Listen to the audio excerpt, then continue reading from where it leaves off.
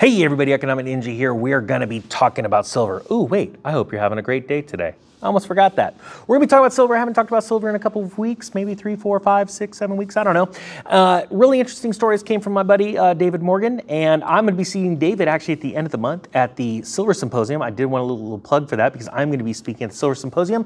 It is in Washington, in Spokane, Washington, at the end of the month for a couple of days. It's actually a very low ticket price. I think the ticket started like $50.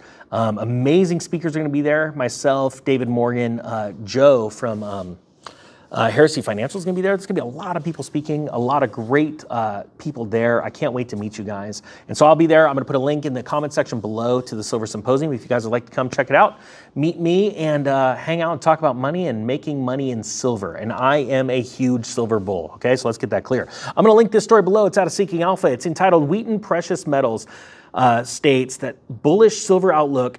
Their bullish silver outlook is happening as the EU is mandating solar panels on all new homes. Guys, this is a big deal. Why? Because there is so much silver used in the production of solar panels, and quite frankly, there's only so much silver in the ground, and the deeper mines go, just most silver is found on the crust of the earth in the upper levels.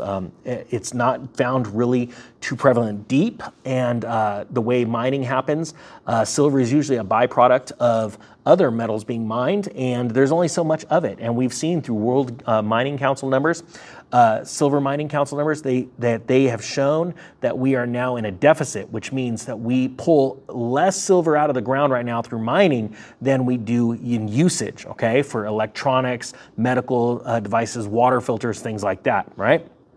So I think this is a really big deal. Silver Wheaton is quite a massive company. They know their stuff, and they've been studying the numbers as well, and this is what they talk about, okay? So it says right here, we're just going to read the summary bullet points. As part of a $300 billion program to end its energy reliance on Russia, the EU wants to mandate solar panels on all new homes and commercial buildings. Now, guys, just so you know, in California, we have very similar rules with new construction being mandated to have a certain amount of solar panels on every roof. They have to be able to provide a certain percentage of the electricity usage for that home, or what they believe is going to be usage, has to come from renewable sources, all right? So again, huge bullish case for investing in silver. It says right here, residential new buildings alone could create an extra 15 million ounces a year in new silver demand if the plan will be implemented, in addition to new commercial buildings and solar. Again, absolutely massive. Wheaton is well positioned to profit from a resulting rise in silver prices. Its cost of revenue is stable, while silver as well as gold prices are set to rise. Now, if you don't know anything about Wheaton Precious Metals, this isn't a plug for the company, but it is a company that invests in it finances mining operations around the world, and then it has a fixed price on the metal in the ground, primarily silver in this case. And what they do is it's a royalty company. They get royalties from the company. They negotiate very low silver prices in exchange for financing. And mining companies like that because it's stable money, and they know that the company is going to be there for the long haul. So that's a good thing. So again, we're going to jump into this. I'm going to link this story below, but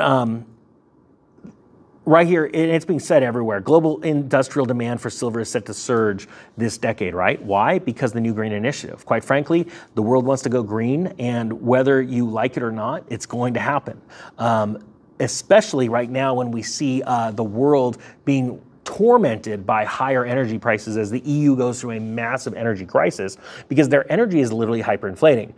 The prices of energy keeps going higher and higher, whether it be electricity, natural gas, propane, you name it, everything's getting more expensive. So that is what, the old adage, the cure for high prices is high prices. So what happens is, in this situation, when your electricity bill is going super high, what's the one thing you do? Well, how do I limit my usage? And then not only that, how do I lower my bills? And one of the big ways, a lot of people do this, and I used to rep for Solar City and Sunrun and all these other companies, it was a no-brainer to go and find solar panels to get on your house, because after a certain point, they pay for themselves. And then you're just literally putting money in your pocket, right? Because you don't have to pay for your electrical bills. And so the EU knows this, and they're trying to find an alternative to using natural gas or other forms like higher cost electricity to produce electricity. So, sorry, I'm fumbling over my words. solar panels, to say that they've came a long way in the last 20 years is an understatement. When I first started working with Solar City, the first generation solar panels that they had were good, but they would only make a certain amount of wattage. I want to say our first series was like 260 watts per panel, right? Then a new set of panels came out at 355 watts. That was awesome. Then they just start getting better and better, where they get tinier, they get sleeker looking. I just came across a vehicle, I don't remember which car it was, but the entire roof, and I was wondering when this was going to happen, is a solar panel, right? So solar panels are becoming more usable in everyday construction builds. I've seen now they have solar panel glass where it's actually fully see-through for these skyscrapers. They're not as efficient right now, but what I mean is the technology is there to be able to do this. And the point being is that you need silver for all these things, right? You need silver. The silver cannot be there's nothing that could replicate it. And the reason why I say that is, yes, you can use copper for a lot of power, but you need a lot of copper, right? When you're trying to push, silver still has the highest amp to melt ratio, right? You can shove a certain amount of amps through silver before it melts, right? And it's the highest compared to any other metal out there. As a matter of fact, all other metals are judged based on silver for their electrical conductivity, if that's the right way of saying it. Facts are, you can't replace silver. In a cell phone, you need silver because you need to run a certain amount of watts or amps or whatever, joules, whatever name we want to name these different types of electrical current. You have to use silver. You can't use copper in this because the phone needs to stay sleek and small and sexy.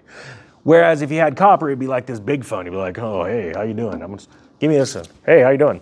So my point being is, we're not in the 90s anymore. We want these small little phones, and you have to have silver, all right? So I wanted to point this out. I think this is really bullish to see that the EU is going, hey, this hyperinflation crap is too much. We've got to figure this out, so now we're going to mandate, and that is going to cause even more of a draw in silver, all right? And so look, guys, I'm super bullish in silver. If you want to learn more about it, come check us out at the Silver Symposium. There's going to be some amazing, amazing speakers, and maybe some not so amazing, because, hey, the ninja's going to be there.